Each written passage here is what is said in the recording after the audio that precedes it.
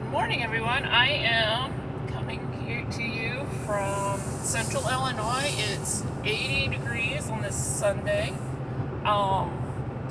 Doing something I've never done before is just kind of jumping right in and trying a podcast.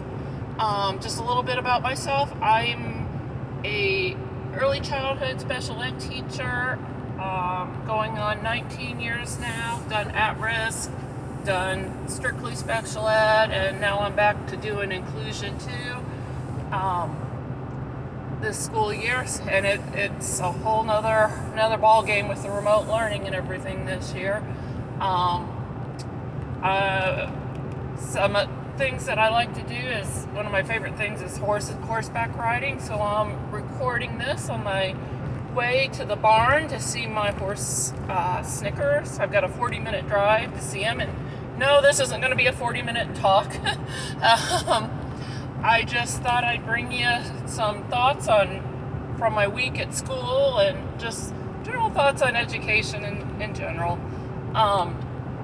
So something I was thinking about today is when everybody going back to school and the stress level, and it's all new, kids are probably coming home a little bit stressed. You know, when you get home, let them play. Let them go outside. Let them run off all that pent-up energy, because they've probably been sitting in a chair even more so than a typical school year. And I know, at least at our school, playground time is really, really limited this year.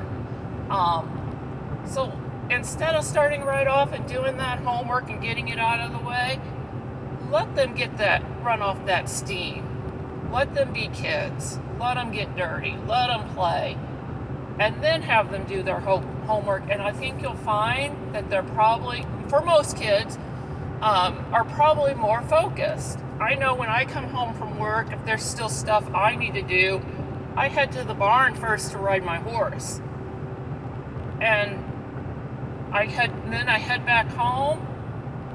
I sit down and I knock it out a whole lot quicker than if I try to do it, finish up right after school, that extra stuff that teachers have to do, outside school hours and so forth. So that's just my thoughts on that. I hope you guys have a wonderful Sunday. I'm going to go enjoy the weather today and ride my horse before it gets really hot here in Illinois this week. Take care and have a good week.